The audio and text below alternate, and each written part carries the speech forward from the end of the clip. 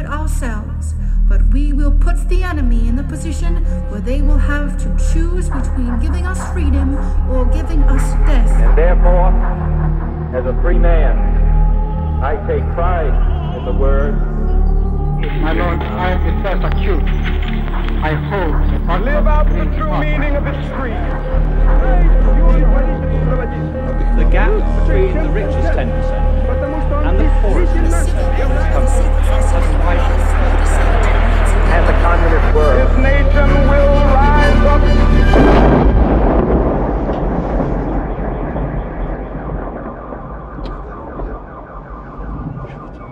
Hezký den, vítejte u dalšího dílu podcastu Kolaps, který pro internetový deník Alarm.cz připravují Jan Bělíček a Pavel Šplíchal. Dnešní díl bude jeden z těch, v níž se vydáváme do zcela nepraktických, dávných, ale nesmírně zajímavých témat minulosti.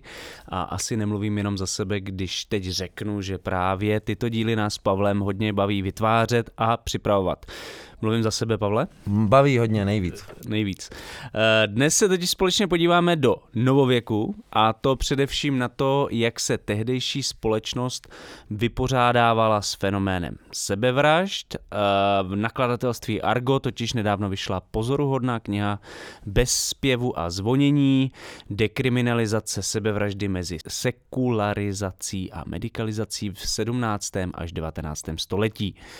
Tuto takřka 500stránkovou práci sepsala Daniela Tinková z Ústavu českých dějin Filozofické fakulty Univerzity Karlovy a my jsme moc rádi, že za námi dnes dorazila do Kolapsu a můžeme s ní tohle fascinující téma probrat. Takže paní Tinková, vítejte u nás v Kolapsu, hezký den.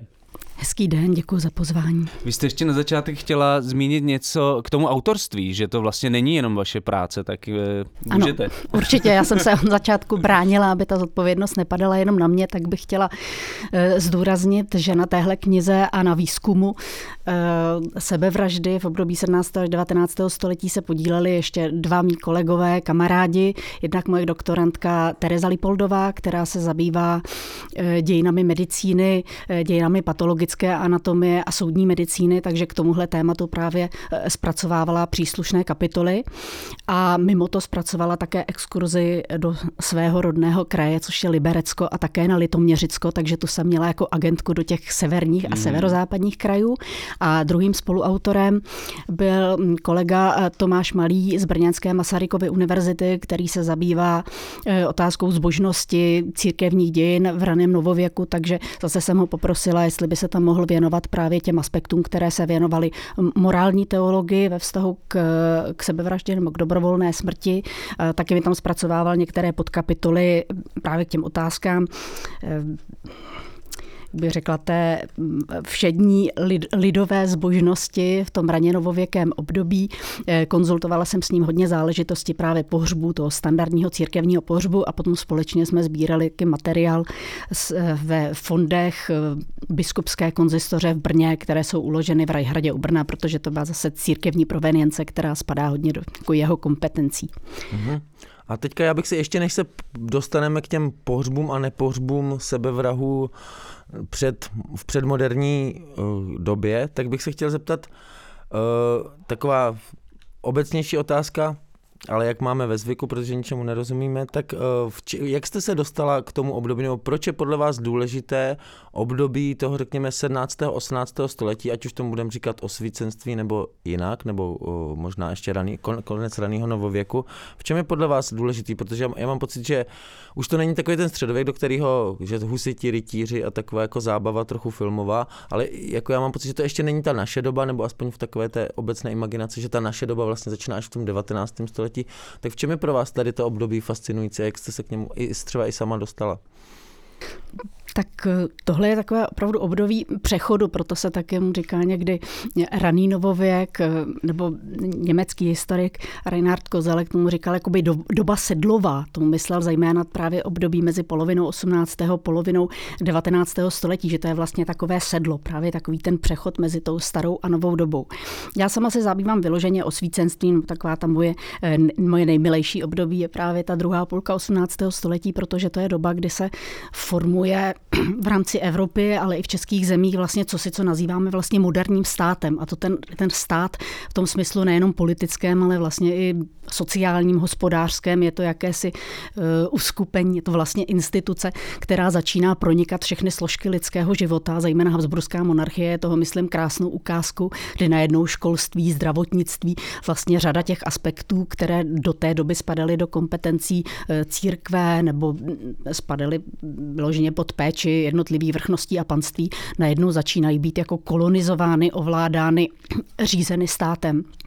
Což mi přijde, že je velice podstatná věc a je to vlastně něco, co se nás týká ještě dnes, kdy víc diskutujeme právě o tom, že by stát měl být štíhlý, stát by se měl tady těchto věcí školství, zdravotnictví pokud možno zbavovat a mělo by se přecházet na nějakou bázi jako privátní, tak vidím v tom takové trošku zrcadlo, protože ta doba právě osvícenství je tak, kdy ten stát se cítil jako takový ten svrchovaný rozum, který by měl pronikat všechny složky společnosti, řídit je a zodpovídat za ně. A potom další věc, ještě 2 aspekty, a tady se nechci rozpovídat o tom osvícenství, ale 2 aspekty, které mi tam připadají naprosto klíčové, je další, že je to doba, kdy se formuje cosi jako informační společnost.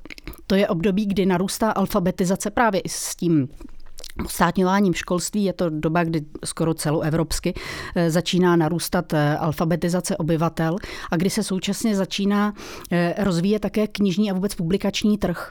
Skoro všude po Evropě se rozvolňují cenzurní opatření, ustupuje vlastně církev ve prospěch státu vlastně v kontrole informací, v kontrole publikací a to si myslím, že je obrovská revoluce. Jako mezi Gutenbergovým objevem knihtisku a objevem internetu na sklonku 20. století si myslím, že tohle je taková největší informační revoluce, kdy najednou během 2 generací mnohem větší množství obyvatel Habsburské monarchie určitě, ale vůbec v té středozápadní Evropě najednou získávají přístup k informacím, můžou je sdílet, můžou si je vyměňovat a najednou začnou zjišťovat, že ty informace jsou třeba protichůdné a musí je nějakým způsobem třídit. A tohle považuji za strašně revoluční.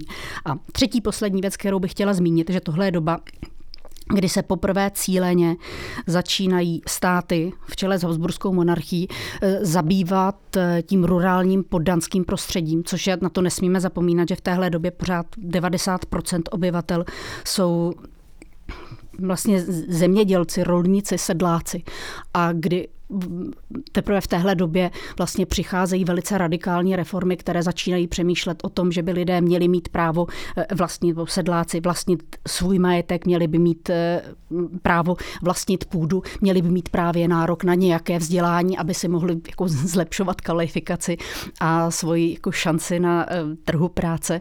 A je to teda tak, že předtím se na ně tak trošku kašlalo?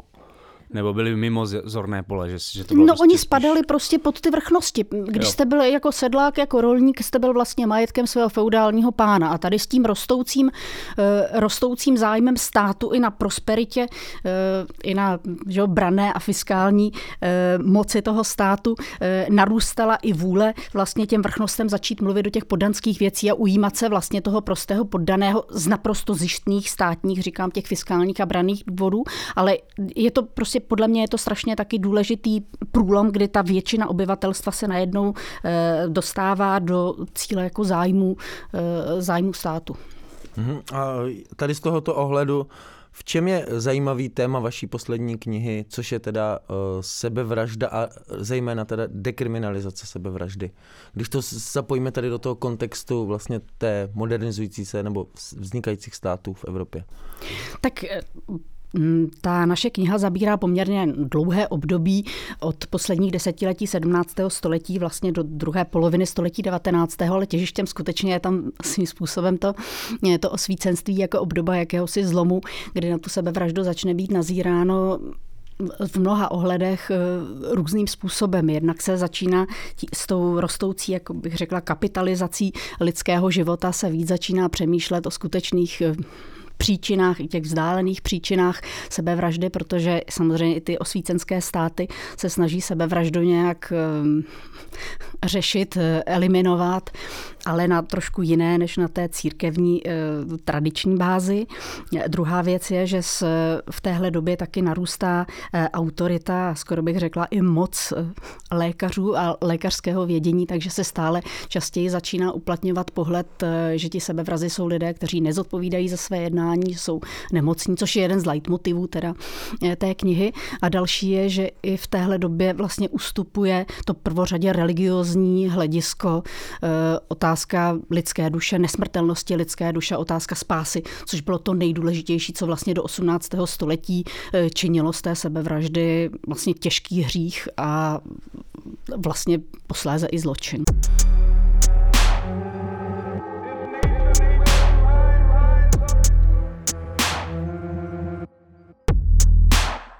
To mě právě zajímalo, jestli byste mohla nějak shrnout ten náboženský argument proti sebevraždě, jako jak vlastně zněl.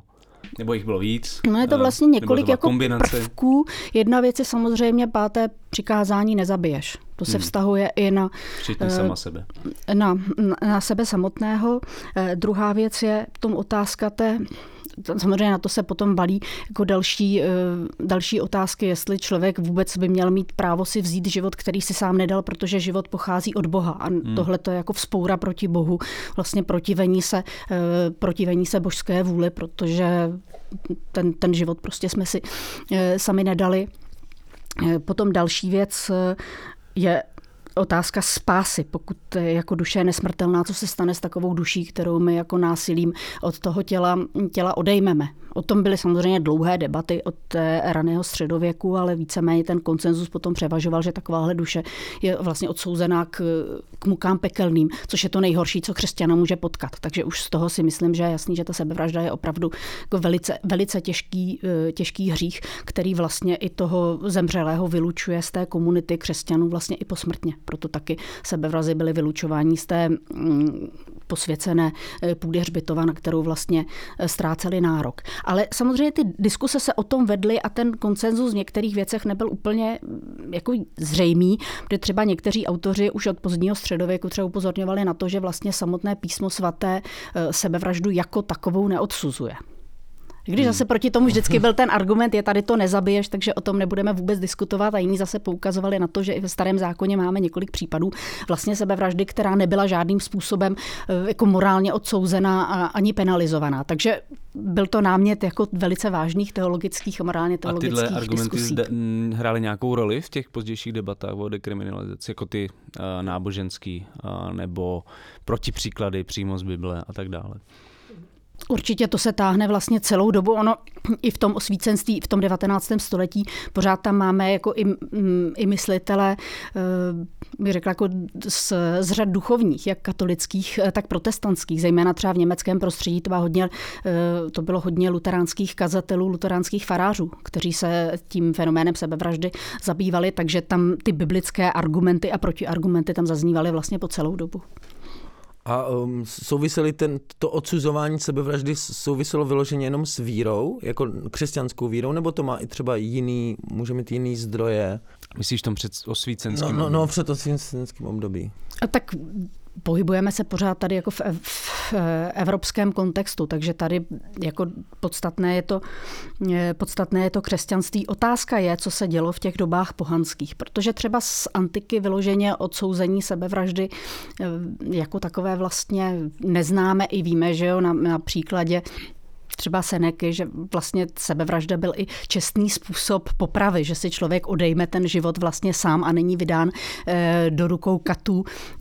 Víme taky, že někteří filozofové stoičtí vlastně považovali tu sebevraždu za takový čestný způsob odchodu ze života, ale pouze v nějaké mezní situaci. Není to prostě jako paušální řešení. Takže určitě tady z těch dob jako předkřesťanských máme i jako alternativní názory. Další je otázka těch jako předkřesťanských, spíš v uvozovkách lidových nebo pohanských vlivů, ve kterých určitě hrála roli obava z duchů, revenantů, nebo jak to nazveme, protože se předpokládá, že vlastně řada těch opatření proti sebevrahu, nebo to, co potom se petrifikovalo jako tresty na sebevrazích, jako utínání hlavy, nebo v Anglii probodávání srdce kůlem, takže vlastně původně byla spíš opatření tady proti těm nežádoucím návratům těch problematických zemřelých. Já jsem se na to chtěl zeptat, protože v té knize je několik příkladů z českých zemí, kdy vlastně docházelo k mrzačení těch mrtvých těl, usekání hlavy, končetin a tak dále. A zajímalo mě právě, proč to lidé dělali. Takže tohle je možná jeden z těch důvodů. Strach před nemrtvými, nebo strach z návratu těch lidí zpět mezi lidi. No, já si myslím, že to tak bylo. Ono, tyhle ty mrzačící tresty, s těmi se můžeme setkat i v případech jiných zločinů. Třeba u matek vražednic, ty, co zavraždili novorozené dítě, tak se to taky jako praktikovalo, že jim posmrtně probodli srdce kůlem. U některých čarodějnic se to dělalo taky. Je možné, ale k tomu by se mohl vyjádřit spíš nějaký archeolog nebo medievista nebo religionista, jestli by se to dalo takhle zobecnit, že vlastně opravdu prapůvodem byla snaha opravdu jako zneškodnit nebo přitlouct symbolicky k zemi nějakého zemřelého, který se dopustil tak závažného zločinu, jako je ta vražda novorozence, čili té dušičky jako nevinné, nebo u té čarodějnice, že to jsou sami o sobě, jako to je mnohem horší než nějaká vražda, že jo. Takže to jsou lidi, u kterých se dalo předpokládat, že by se vracet mohli, takže taková snaha je jako symbolicky přitlouci k zemi a dá se předpokládat, že u těch sebevražd ta logika byla stejná.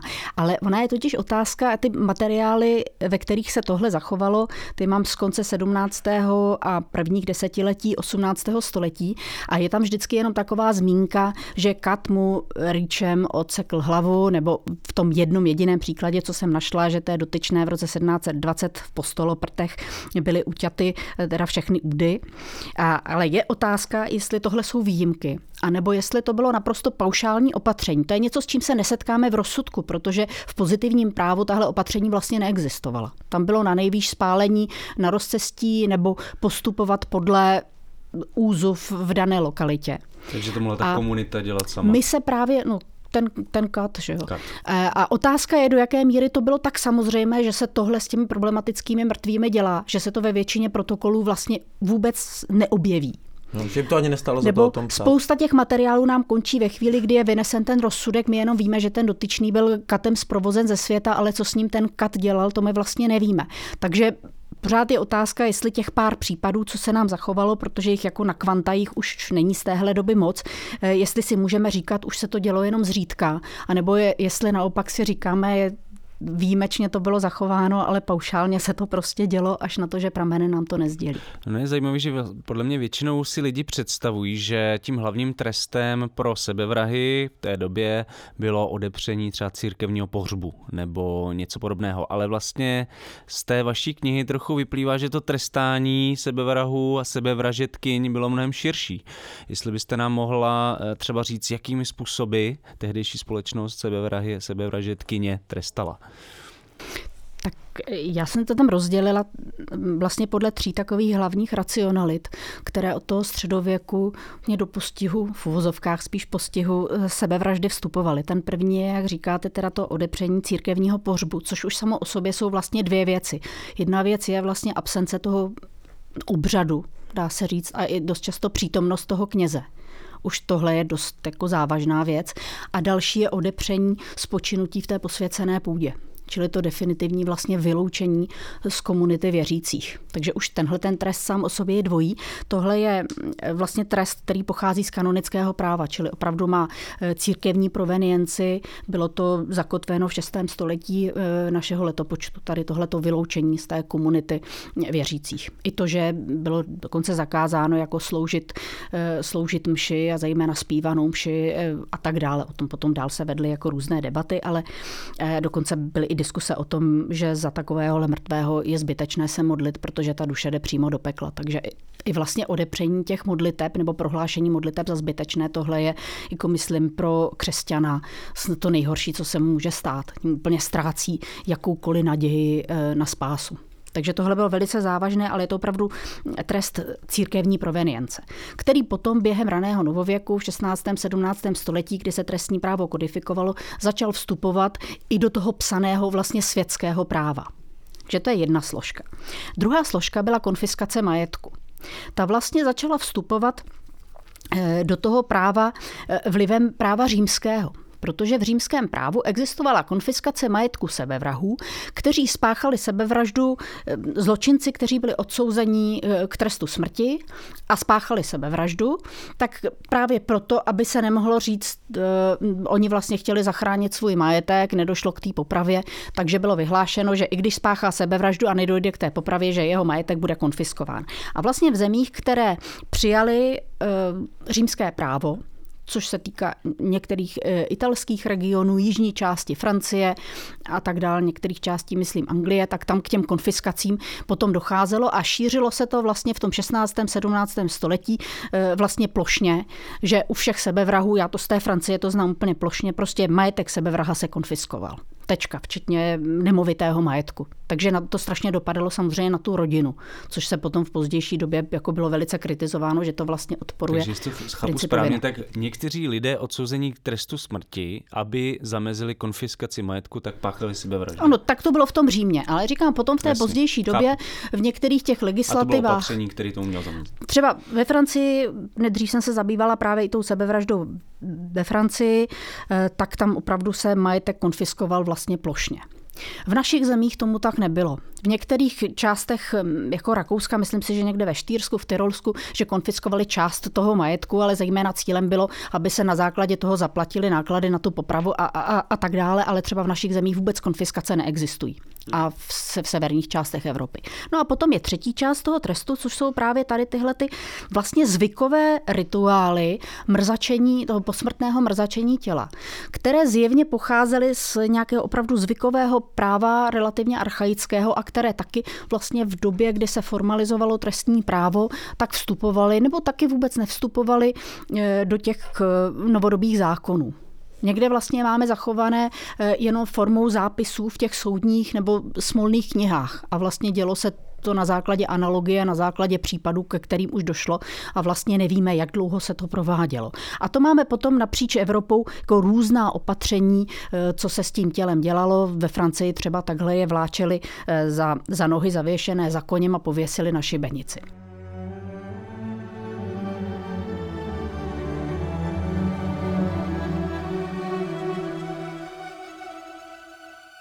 Všechny podcasty Alarmu jsou volně dostupné pro kohokoliv a mohou vznikat pouze díky podpoře našich čtenářů a posluchačů. Podpořte Alarm v naší stálé kampani. Odkaz najdete na našem webu a Facebooku.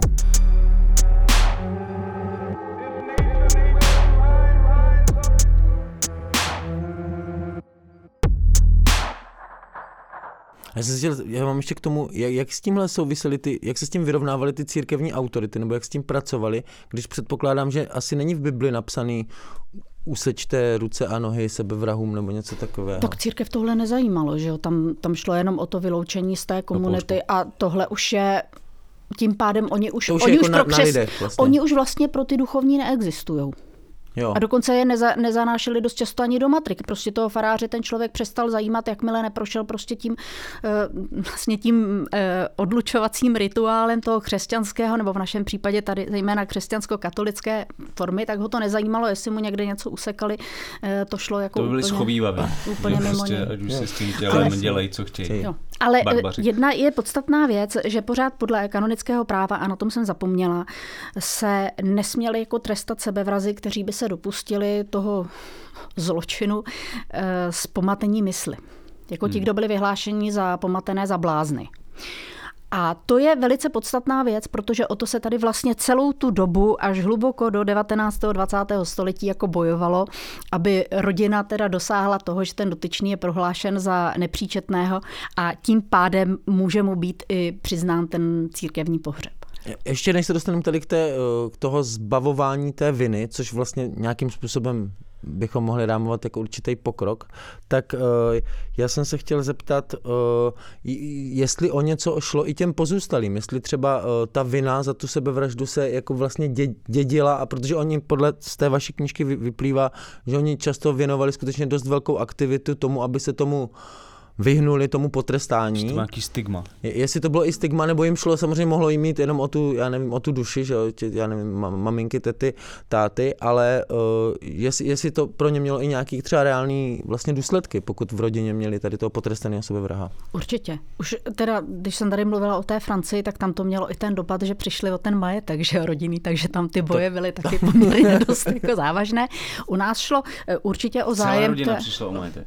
No, se konfiskoval majetek, takže když to byl třeba hospodář, kdo se oběsil, tak vlastně vdova, děti vlastně přišly o všechno. Potom byla otázka, jestli jim třeba vrchnost jako to nějak jako s nima jako dojedná něco jim nechá. Jo. Takže tam se hrálo hodně.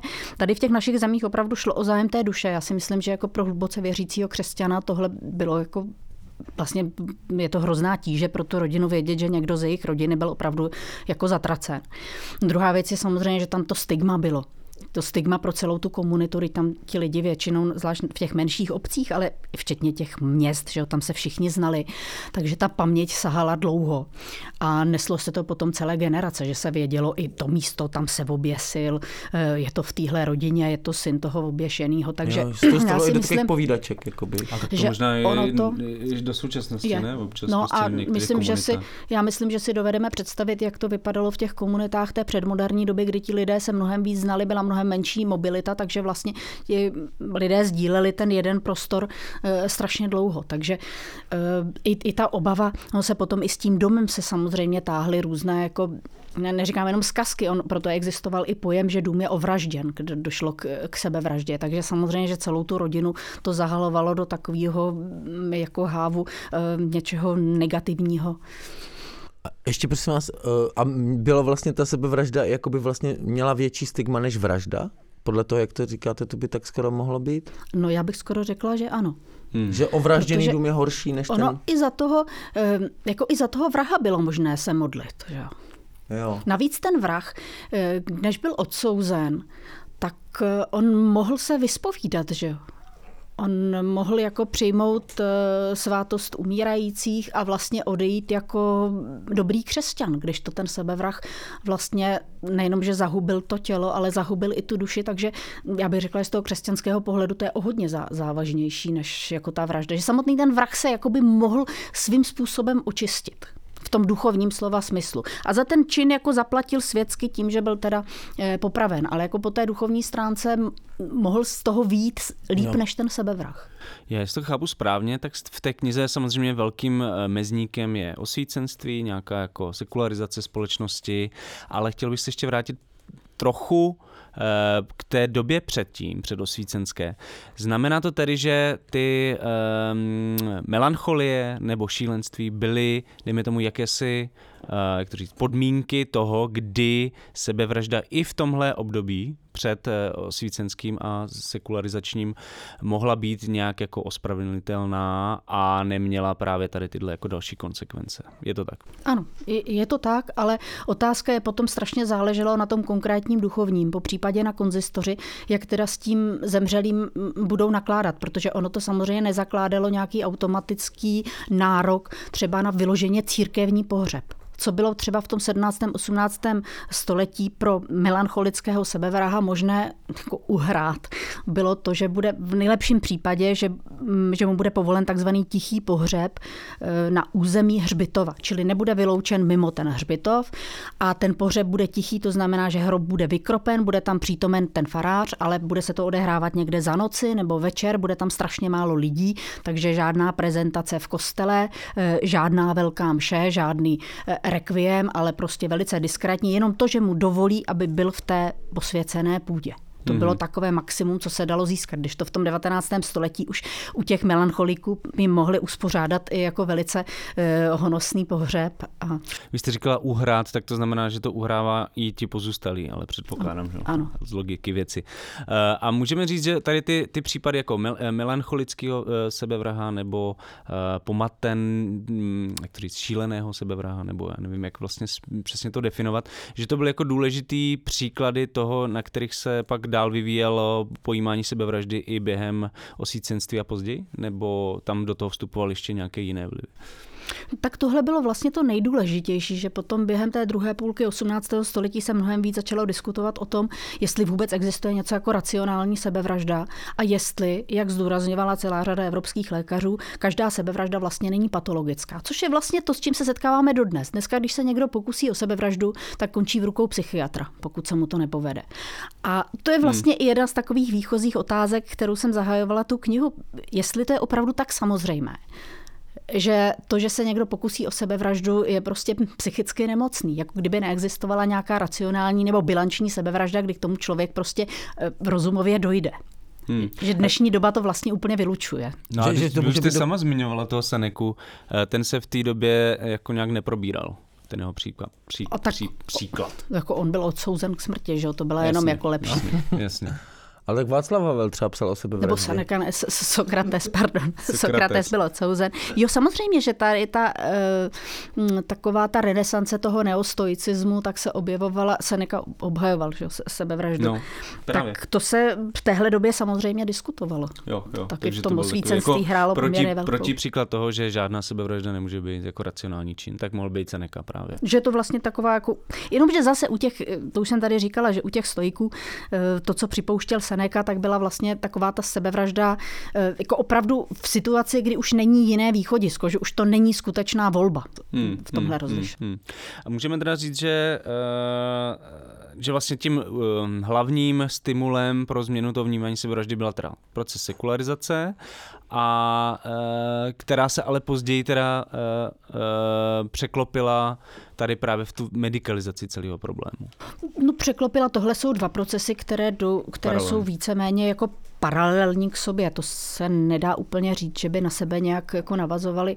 Taky u té sekularizace je otázka, jaký budeme vlastně vnímat. Tak možná ještě jinak se na to zeptám, že vlastně mně přijde, že z té vaší knihy vyplývá tak trochu, že v té tehdejší Evropě byla sebevražda jedním z těch důležitých témat, na kterých se v podstatě ty sekulární hodnoty osvícenství formovaly nebo vůbec jako diskutovaly. No, bylo to jedno z velkých témat, kterého se dotýká vlastně většina klasických osvícenských filozofů. Ať si vybavíme Montesquiea, Voltaira, Diderota, vlastně u všech se encyklopedisti, tak u všech se tohle téma nějakým způsobem objevuje.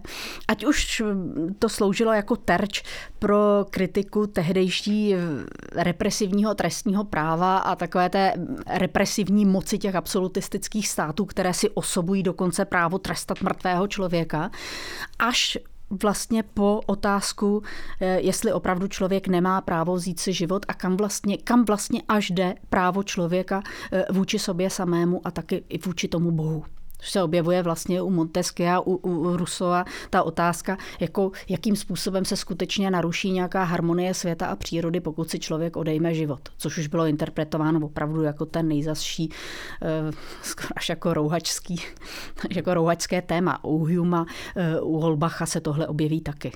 A kromě tady těch jako filozofických disputací, jak ta proměna přístupu k sebevraždě během, řekněme, těch 200 let, během 17. a 18. století, jak ilustruje změnu společnosti? Ta změna toho přístupu k těm sebevraždám. V čem všem se vlastně ta společnost musela změnit, aby dospěla k tomu, že to dekriminalizovala a zbavila se toho pojetí jako hříchu a spíš se to bralo jako nemoc?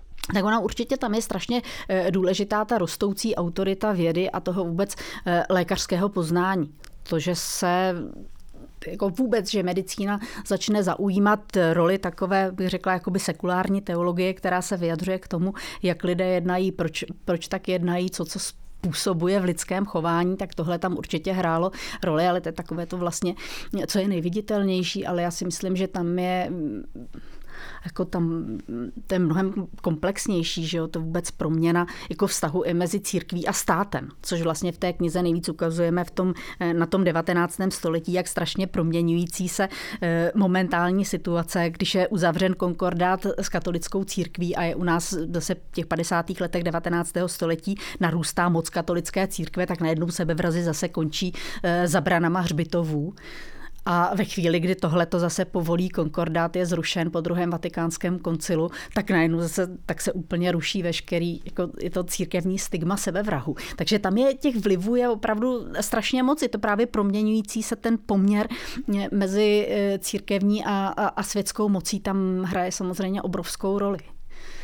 No mě ještě zaujalo vlastně, že vy v souvislosti s hnutím, jestli tak můžu říct, za dekriminalizaci sebevražd používáte slovo nebo termín abolicionismus. Chápu teda správně, že se jednalo o nějaké skutečně jakoby masové, možná silné slovo, ale myšlenkové hnutí, které prostě mělo za cíl právě dekriminalizaci sebevražd. A jak vlastně to hnutí teda vypadalo? Tak ono se objevovalo zejména mezi těmi filozofy, ale myslím i ty filozofy jakého 2., 3. řádu, mezi jako morálními filozofy, spisovateli, ale také právníky. Nejvíc ve Francii, z části taky v Anglii a hodně v severoněmeckém, v tom protestantském kulturním okruhu.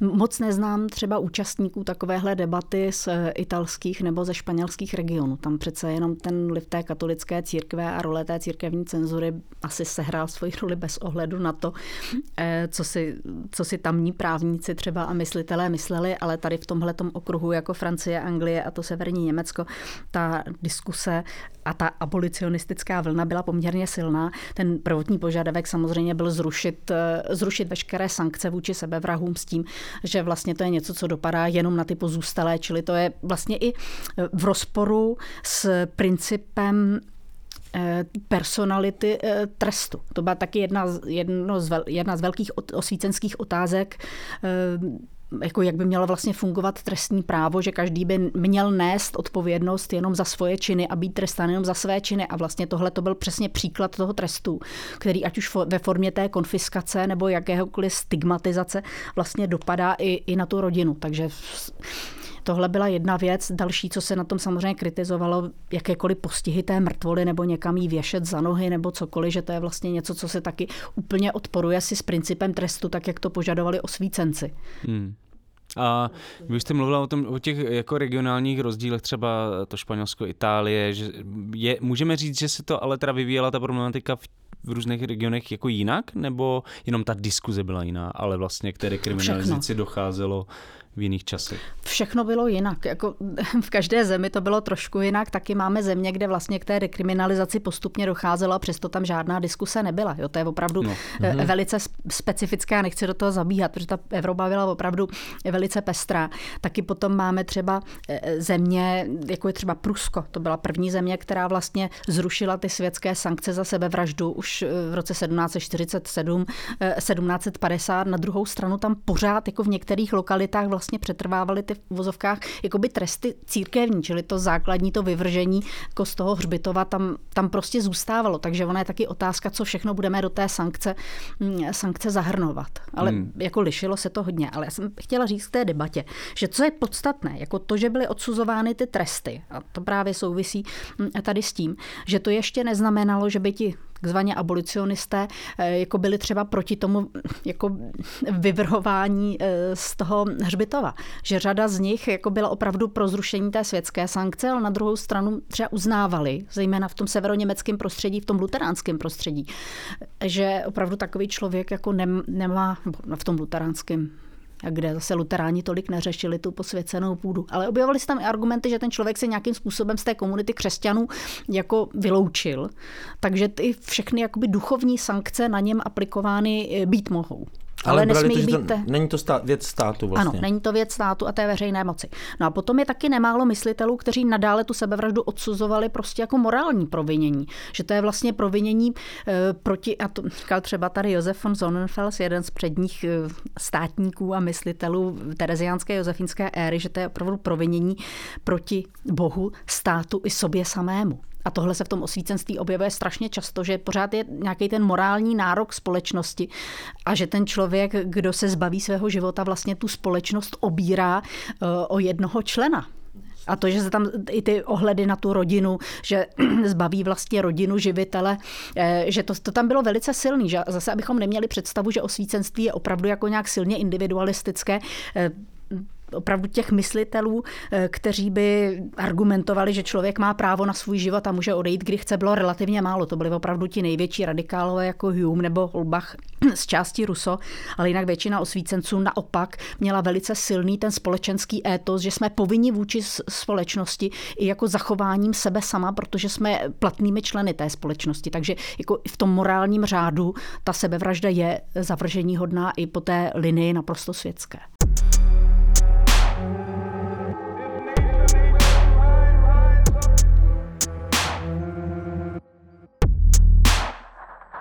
A my jsme zatím mluvili o těch jakoby filozofických sporech, ale vy jako důležitý faktor změny přístupu k sebevraždě považujete taky nebo popisujete medikalizaci, která nějakým způsobem měnila ten pohled na ten fenomén.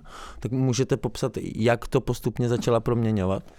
Tak ono se to moc zase neodlišovalo. Je potřeba taky zdůraznit, že vlastně většina vzdělanců do půlky 19. století vlastně, jak bych řekla, jakoby sdílela jedno pole a že většina lékařů byla taky vzdělaná filozoficky a všechny tyhle ty debaty filozofické i teologické samozřejmě znala. Takže tam jako nemůžeme mezi tím dělat úplně příkopy. Každopádně, co je důležité, že během toho 18. století právě, jak už jsem říkala, vlastně narůstala velice autorita lékařského vědění i té lékařské praxe a postupovala taky jakási, řekněme, medikalizace smrti. V habsburské monarchii, tam se to dá krásně sledovat, začala přibývat opatření, že při jakémkoliv úmrtí a podezřelém úmrtí vždycky má být přítomen lékař. To jsou zase věci, které my považujeme za naprosto standardní a do té doby rozhodně standardní nebyly. Tohle byla opatření, která chtěla především zabránit třeba šíření nakažlivých chorob, tak aby opravdu tam byl lékař, který teda určí, že to je nebo není nakažlivá choroba, na kterou dotyčný zemřel, ale taky, aby se jasněji rozlišily oběti trestných činů nebo právě oběti sebevražd od obětí nějakého neštěstí. Takže najednou u té smrti během 18. století, zejména během druhé půlky, čím dál častěji asistuje lékař. Což je velice podstatné, protože najednou ti lékaři začínají mít i větší ponětí o tom, jak vypadá vlastně smrt,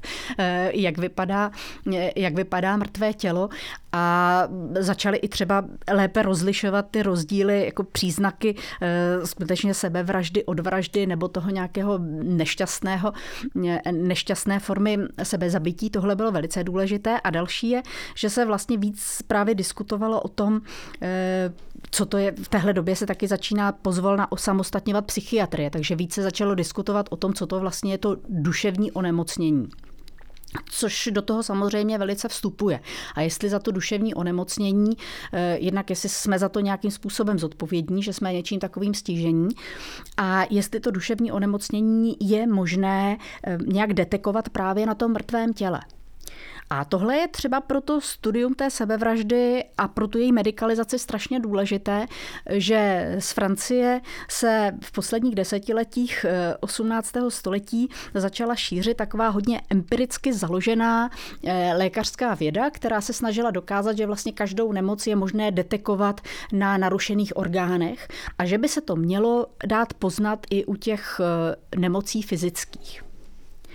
A ve chvíli, kdy se tenhle přístup vlastně patologický potkal třeba v našich zemích s takovou tou rostoucí mocí úřední, která u všech sebevražd nařizovala přítomnost lékaře a od josefínské doby i nezbytnost provedení pitvy, tak se najednou tyhle dvě, to vědění expertní s tím administrativně jako policejním opatřením sešly, že najednou ti zdravotníci, protože dost často samotnou tu pitvu prováděli spíš chirurgové než lékaři, tak najednou se jako došlo k takovému spojení jako v hlavě, jestli je teda možné v těch tělech najít nějaké příznaky té sebevraždy. A samozřejmě kdo hledá, najde. A zejména hledá, najde, když třeba to okolí toho sebevraha potřebuje najít. Že? Takže to je vlastně jedno z těžišť té třetí, poslední části té naší knihy, které se věnuje tomu období mezi osvícenstvím a úplným jako zrušením trestnosti sebevraždy v půlce 19. století, kdy tam se hraje právě tady o to, aby se v tom těle něco našlo. A tohle bylo velice podstatné, že a zase krásně to relativizuje i pojetí toho medicínského vědění. No, že většinou ti lékaři byli schopni najít nějaké srůsty, volnou tekutinu v těle. Vlastně jakýkoliv patologický příznak interpretovali velice často tak, že způsobil prostě tomu člověku tak nesnesitelné bolesti, že z toho v podstatě zešíleli. A je to až jako neuvěřitelné, jak vlastně to lékařské vědění mělo takovou autoritu, že vlastně tohleto tvrzení, které nemuselo mít vůbec dost často o některých těch tekutinách nebo podlitinách, ten dotyčný neměl ani jako sám povědomí, tak díky tomu, že se to ocitlo v té pitevní zprávě a že se o to opíralo vlastně svědectví o tom, že nemohl užívat svobodného rozumu, takže o to se vlastně potom opíraly i ty rozsudky a potom vlastně ta duchovní moc byla vlastně postavená před hotovou věc, že už jenom byla vyzvána, aby provedla ten církevní pohřeb, protože dotyčný byl psychicky narušený. A já jsem si chtěl zeptat po původu toho, že se jakoby duševní zdraví nebo nějaký duševní stav stal předmětem medicíny, která na něj začala aplikovat podobný slovník jako na zdraví jakoby těla. Tak toto se bere kde? Tak ono to duševní zdraví jako bylo součástí medicíny vlastně od antiky, až na to, že jako antická medicína, a tou antickou myslím jakýsi korpus toho hippokratovsko-galenovského vědění, které jde opravdu od antiky až do začátku 19. století, tak ona jako nerozlišovala mezi duševním a tělesným rozlišením, ale tím, jak se diferencovala medicína právě zejména během toho 18. století a začaly se vytvářet různé specializace, tak se začala osamostatňovat právě i ta medicína duše. Stával se z toho jako specifický obor, který ale studovali prostě absolventi, nebo zabývali se tím prostě absolventi lékařských fakult. Takže je jasné, že vlastně vztah k té duši a k tomu duševnu jako převáděli na to, co je jim známé z toho studia anatomie, fyziologie, to, co prostě absolvovali na těch lékařských fakultách. Takže tohle k té takové té, až bychom řekli někdy až naivně vlastně materiálním výkladu té duševní nemoci tohle jako hodně napomáhalo. Mě docela zajímá ten vznik zdravotní policie, protože třeba v případě sebevražd je mi docela jasný, co taková zdravotní policie posuzovala, nebo i ta soudní medicína, ale co kromě sebevražd třeba měla pod sebou zdravotní policie, co posuzovala? Zdravotní policie je takový velice zajímavý obor, který je spjatý právě s osvícenstvím a vlastně v postosvícenské době úplně zaniká, protože byl tak všeobecný, že se jako rozplyznul, ale je to vlastně podobor spíš policie než medicíny. Na tom zvláštní. A je to vlastně oblast, která se měla zabývat ochranou bezpečnosti a zdraví lidí a zvířat žijících v domácnostech lidí v tom jako veřejném prostoru. Takže ta zdravotní policie měla na starost ochranu před požáry, utonutím, hygienu veřejných míst, to odsouvání jatek, hřbitovů a tak dále. To spadalo do těch medicínsko-policejních záležitostí. Měla na starosti taky očkování. No taky první komise, co u nás vznikla vlastně k očkování v roce 1803, se jmenovala zdravotně policejní, což vypovídá o tom, pod co to vlastně spadalo. Takže vlastně veškerá jako veřejné zdravotnictví, veřejná hygiena, ochrana zdraví. Takže a jinak o tom mám celou knihu, ta zákeřná mefitis je vlastně věnovaná tady té otázce té zdravotní policie. Jasně, takže se to později rozpadlo do agent různých prostě úřadů a zdravotnických zařízení a tak dále.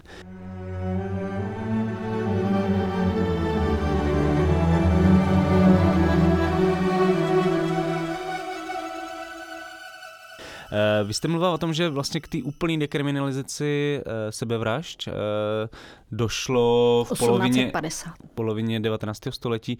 Co to vlastně konkrétně znamenalo? Že vlastně tady celou dobu byly nějaký jako odstíny, už ta neměla třeba církevní postihy, ty světský zůstaly, nebo naopak, zůstaly světský, pak, ale ty církevní jako... Církevní byly pořád. Zůstaly i po tom roce 1850. Církevní byly úplně pořád.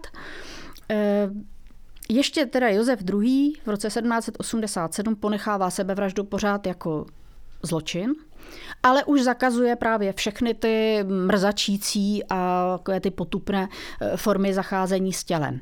V podstatě to, co je už v josefínském trestním zákoníku, byť je sebevražda pořád zločinem, tak to, co tam figuruje, je vlastně jenom to vyloučení z té posvěcené půdy, čili vlastně on tam bere jenom ty kanonické předpisy. Tam to je krásně, jak se překrývá vlastně s tím právem církevním a že ten dotyčný je pochován teda za asistence jako pohodného nebo kata. Potom v roce 1803 za Františka v novém trestním zákoníku se z té sebevraždy stává jenom policejní přestupek. Už to není zločin. Nicméně trest je ten samý. Jo, je to jakoby rekvalifikováno na něco nižšího, ale pořád tam je jenom to vyloučení z toho hřbitova. Což je zajímavý. Jako. Jmenuje se to jinak, ale vlastně ten postih je jakoby stejný. Jediné ještě oslabení tam je, že ten dotyčný může být jako pochován hrobníkem nebo nějakýma příbuznýma. Už jsem tam nenašla skoro nějaký takový, že by ho tam někde vozil ten pohodný. A v roce 1850 prostě sebevražda úplně je dekriminalizována, čili přestane figurovat ve veřejném trestním právu. Ale vztahují se na ní pořád ty kanonické předpisy.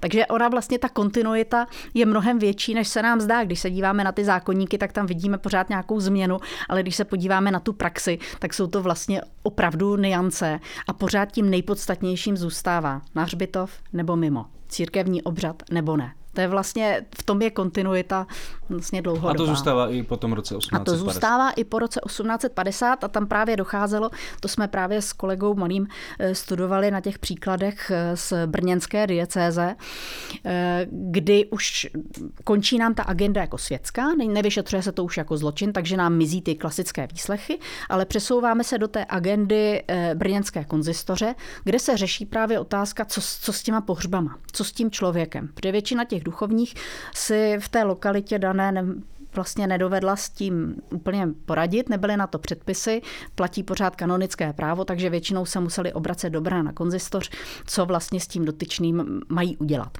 Takže ta hra se trošku hraje mezi jinými úřady. Ale hraje se dál.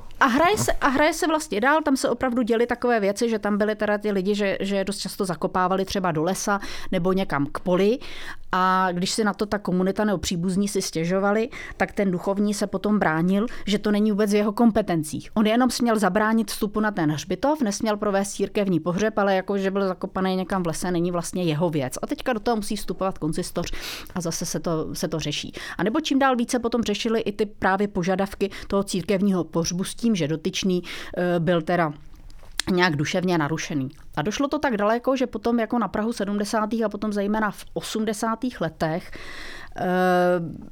že už žádali o přijetí do církevní půdy i jako rodiny prokazatelných alkoholiků i úplných neznabohů, protože vždycky uhráli nějak tu dobrozdání od toho lékaře, že ten dotyčný to udělal prostě v pomatení ducha a ti faráři dost často byli úplně zoufalí, říkali, to byl prostě opilec, kterýmu jako bych nedal církevní pohřeb ani jako za normálních okolností, ale protože tam bylo to dobrozdání toho doktora, že byl vlastně pomatený, že to byl v tom deliriu. No a to potom musela nějakým způsobem jako rozříznout ta konzistoř a to na tom bylo strašně zajímavé. I tam byly prokazatelní vlastně neznabozy, kde se taky ta rodina to snažila nějak jako tak zvláštně uhrát, takže se dostáváme do trošku jako jiných souvislostí. Ale ještě tam je potom v roce 1850 ještě jedna vlastně zajímavá jako hra.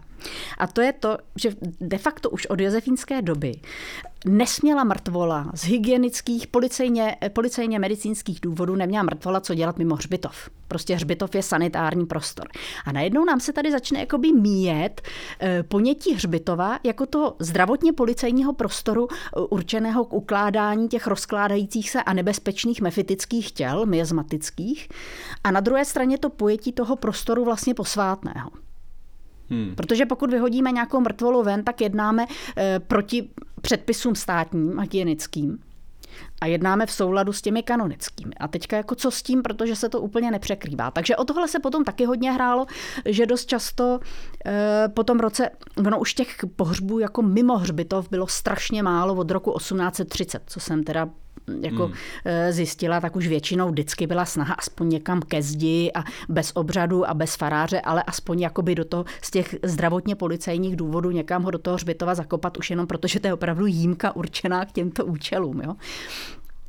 Ale byl to vlastně další argument, který tam potom hrál docela velkou roli, že i když se farář nebo konzistoř vyjádřili, že tenhle člověk by měl být pochován mimo hřbitov, takže do toho vstoupila nějaká forma světské moci, třeba purkmistr nebo potom třeba krajský hejtman, který řekl prostě ze zdravotních hygienických důvodů je potřeba, aby ten člověk byl prostě odklizen do té jímky, jak bych to přeložila. A vy jste kromě teda tady té knížce vlastně o konci života jako lidského napsala i knížku o začátcích, takže jste věnovala jednu svoji knížku porodnictví, nebo vzniku porodnictví, kde se taky vlastně setkávají, jestli jsem to aspoň z názvu pochopil, se opět setkává vlastně nějakým způsobem státní moc, nějakým způsobem věda a nějakým způsobem možná nějaký náboženský představy. Kdybychom si měli na tom porodnictví, a omlouvám se, že chci, abyste pro nás knížku shrnula v pár větách, ale kdybychom si na tom měli porodnictví ukázat, jestli prošlo podobným procesem, jako vlastně ten přístup k těm sebevraždám, nebo vůbec ke smrti, jestli tam byl nějaký stejný nebo podobný proces v té stejné době. Ano, došlo. Je to zase vlastně otázka té medikalizace, nebo vlastně jedno z těch témat, co mě jako hodně zajímá, je právě rostoucí ta expertní moc lékařů a medicíny a na druhé straně rostoucí ta byrokratická moc státu. A ty se v těchto případech krásně scházejí. A právě u toho porodnictví nebo u té hygieny, které jsem také věnovala jednu knížku, se právě krásně snoubí tady tyhle jako dvě formy moci. A u toho porodnictví hrálo velkou roli právě taková ta branná a fiskální moc těch moderních států, které prostě viděli, že ta obrovská úmrtnost rodiček a 6 nedělek a obrovská úmrtnost novorozenců, že to je prostě z fiskálních a branných vojenských důvodů naprosto netolerovatelná věc, že je potřeba s tím něco dělat.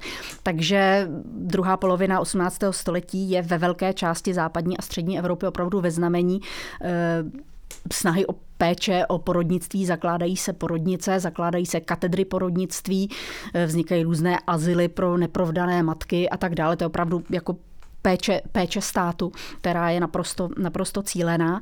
A to, co mi na tom přišlo velice zajímavé, že vlastně v téhle době přicházejí na univerzitu poprvé vlastně adepti porodnictví, které dosud ani nebylo považováno za univerzitní obor. To bylo něco, co provozovali, že jo, ty báby. A najednou se to začínají učit medici a chirurgové, čili mladí studenti, úplně nová kategorie žáků, jako porodník, budoucí porodník, nebo aspoň chirurg nebo lékař, který má porodnické vědění, je něco, co do té doby vlastně neexistovalo. Chlap nemá u porodu co dělat. Že jo. To je jedna věc. A přicházejí na univerzitu postupně i ty báby. Což je zase novinka, že vlastně ženy přicházejí na univerzitu. U nás teda až od roku 1804. Ale už předtím je tam 50 let, kdy musí absolvovat nějaký kurz u krajských chirurgů, krajských lékařů. A tohle je strašně zajímavé, že nám tady vlastně přicházejí na univerzitu vlastně dva druhy jako adeptů na stejnou vědu, ale každý z nich má úplně jiná, jak bych řekla, ten výchozí kapitál je jiný. Přicházejí tam ty starší ženy, většinou jsou to mnohonásobné matky, které mají zkušenosti s x porodů, které provozovaly v té své komunitě, takže mají obrovskou empirickou zkušenost. Navíc mají i zkušenost se svým tělem, takže jaksi fyziologii a z části anatomii ženského těla znají z vlastní zkušenosti. Ale zase jsou poloanalfabetní, nemají za sebou humanitní vzdělání, nestudovali tu medicínu, přijdou jenom na to porodnictví. A vedle toho jsou ty mladí kluci, kterým je kolem 20 let, kteří mají za sebou to klasické humanitní vzdělání, filozofickou fakultu, nějaký to gymnázium, mají obrovský rozhled. Teď absolvovali ty teoretické zkoušky z anatomie, z fyziologie a tak dále, ale řada z nich ženu neviděla třeba úplně zblízka. K porodům se většinou nedostali, protože muž nemá u porodu co dělat. Takže to jsou zase čistě teoretici. A jsou to vlastně dvě kategorie, což mi na tom přišlo zajímavé, které je vlastně potřeba nějakým způsobem jako najít jim nějaké komplementární role, co vlastně u toho porodu mají dělat, když každý z nich vlastně je trošku na jiné části barikády. A jak jim zajistit učebnice, jakým způsobem je vlastně učit, když jsou to vlastně dvě úplně odlišné kategorie. Podařilo se to nějak sladit? No, to jsem taky úplně zvědavý, jak to skončilo. No, ono do dneška se... možná to ještě neskončilo. No, oni se potom to jelo trošku tak jako dvoukolejně, že jednak se definovalo, že ty báby budou teda asistovat u těch porodů fyziologických, u těch neproblémových, a jakmile dojde k nějaké komplikaci, natož k zásahu nástroji nebo k operativnímu nějakému zásahu, takže musí přivolat teda minimálně chirurga, případně lékaře, a že zase tady tihleti mladíci jsou vlastně vychovávaní jenom pro ty porody jako nefyziologické. Takže to je vlastně dodnes podobný. No, což je taky docela dost velký, to byl problém už tehdy praktický, protože ti kluci, a to si na to dost často třeba ti profesoři porodnictví stěžovali, že oni vlastně opravdu znají jenom ty nefyziologické porody, že oni jsou opravdu přivolaní jenom ve chvíli, kdy už opravdu se něco špatného děje, a že si myslím, že to potom vedlo k tomu, že měli víc ty snahy jako vůbec ten porod jako medikalizovat a operativně a instrumentálně řešit, protože vlastně jiný neznali, kdežto ty báby tím, že znali vlastně jenom ty porody fyziologické, nebo víc je znali, tak spíš měli takový ten očekávací, že ta příroda si s tím potom nějak poradí. Že je to docela zajímavé, že docházelo k takovým jako střetům racionality. My vás jako nechceme vlastně k nějaký jako argumentu, který to zavede do současnosti, nějak jako navádět, ale myslím si, že posluchači už si to přeberou sami, co všechno to znamená pro současné zdravotnictví, to, co jste právě říkala. Ale je to velmi zajímavý. Mě vlastně, když se bavíme tady o těch osvícenských, o vzniku osvícenských institucí, klinik, věznic a tak dále, tak podle mě většina našich posluchačů si vybaví, i když jako třeba část z nich ani neví, kdo to, ty slavné knihy Michela Foucaulta třeba ani neznají, tak si vlastně vybaví. Já se obávám, že to znají všichni. Všichni to znají? Ti, co nás poslouchají, to znají všichni. Francouzského filozofa a historika Michela Foucaulta, napadá vás, proč vlastně ho tato epocha tak zajímala, třeba konkrétně jeho? Proč měl důvod pro to sledovat právě tuto dobu, jak on jí, jak jste říkal, klasický režim, klasická éra. On tomu říkal klasická epocha, epoklasík, což se u nás strašně těžko překládá, protože on má na mysli 17. 18. století, což je opravdu ve Francii doba takového toho klasického silného absolutismu a právě budování toho silného státu, který právě už v té době proniká do různých složek společnosti, kdežto u nás, když se řekne to 17. století, tak to máme asociováno s tím barokem. Proto u nás se taky někdy ta jeho epoklasík překládá jako osvícenství, protože vlastně ta idea je spíš to, co my známe z toho osvícenství. Ten silný autoritativní stát, který volí určité strategie zacházení s populací. No a já si myslím, že to je přesně ono, že vlastně Michela Foucaulta mimo jiné, že ho zajímalo jednak i jako role právě toho vědění a sepětí vědění a moci a instrumentalizace vědění ve prospěch moci, že tohle je taková ta opravdu klasická doba, kdy to vědění o populaci, shromažďování různých informací o populaci, demografické jevy, úmrtnost, na to, že zdravotní evidence, že se vlastně stávaly pro stát velice jako důležitými parametry, jak potom s tím státem vlastně zacházet ekonomicky, fiskálně a tak dále. A navíc je to vlastně období, kdy se začaly uplatňovat ty strategie moci, se kterými Foucault operuje vlastně nejvíc. To je jednak ta biomoc v tom 18. století a předtím vlastně taková ta moc disciplinární. Možná je to asi úplně na jinou debatu, proč zrovna v 60. letech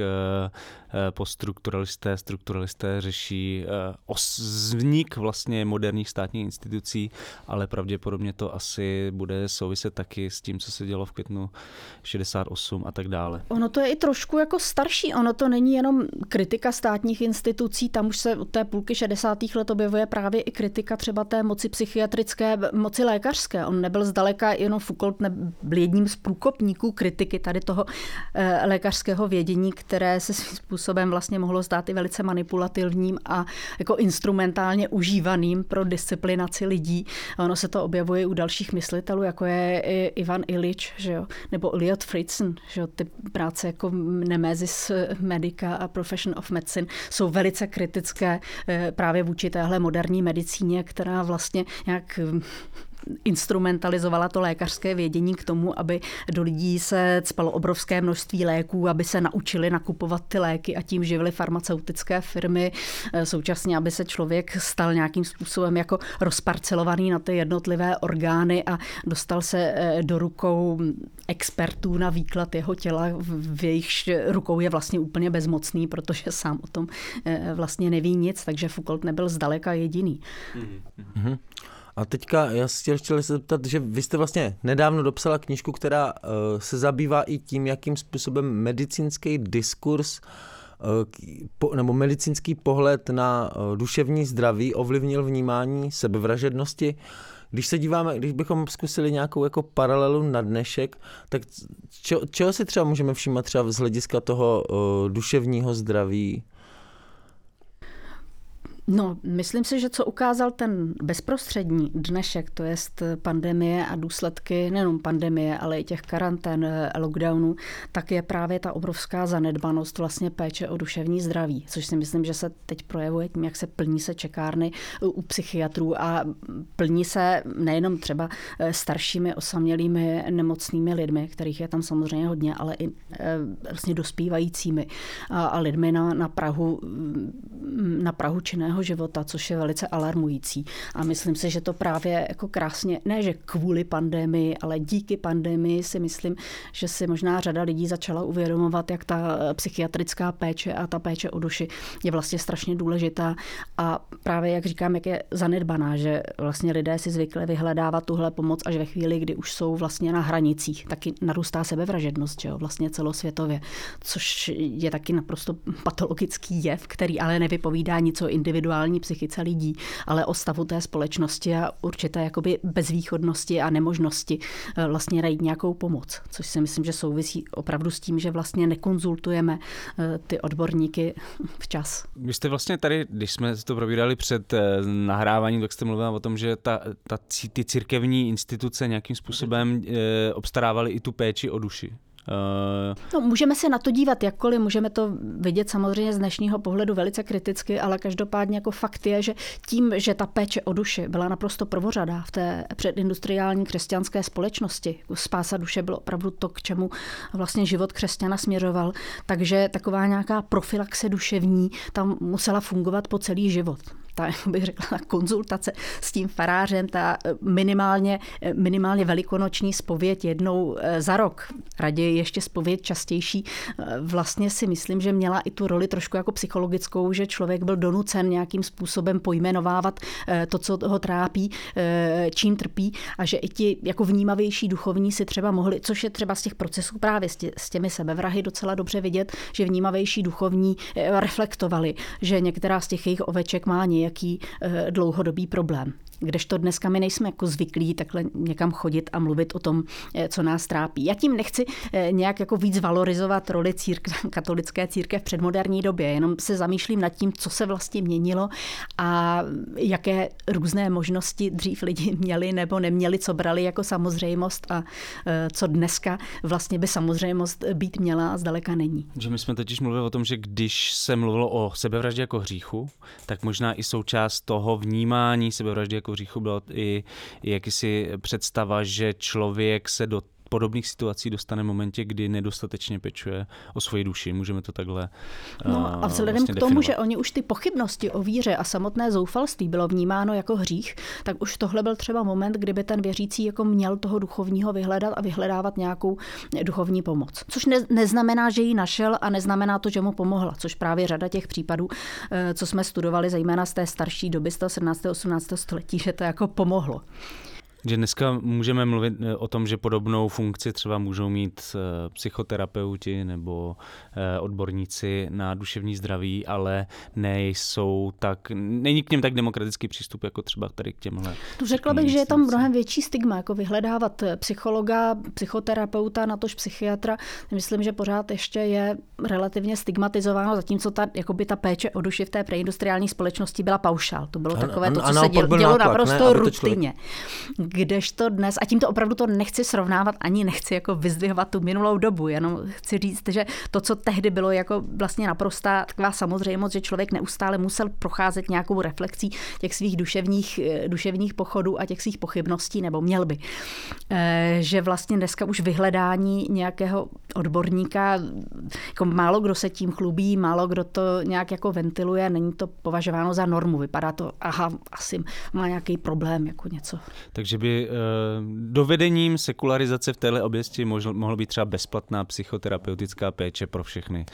Já si myslím, že by určitě mělo být jako více smluv s pojišťovnami o psychologické a psychiatrické a terapeutické péči. Tohle je asi krásné završení celého tohle dnešního bloku, kdy jsme začali od sebevraždy jako zločinu a hříchu, přes její postupnou dekriminalizaci a v zápětí zase, nebo paralelně s tím opětovnou medikalizaci celého problému.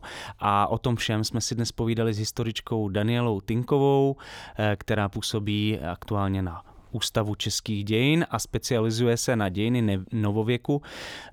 Dnes jsme se věnovali především její nové knize Bez zpěvu a zvonění, která nedávno vyšla v nakladatelství Argo, a všechny tyto aspekty zmíněné společenského vnímání sebevražd v novověké společnosti velmi dopodrobna zkoumá.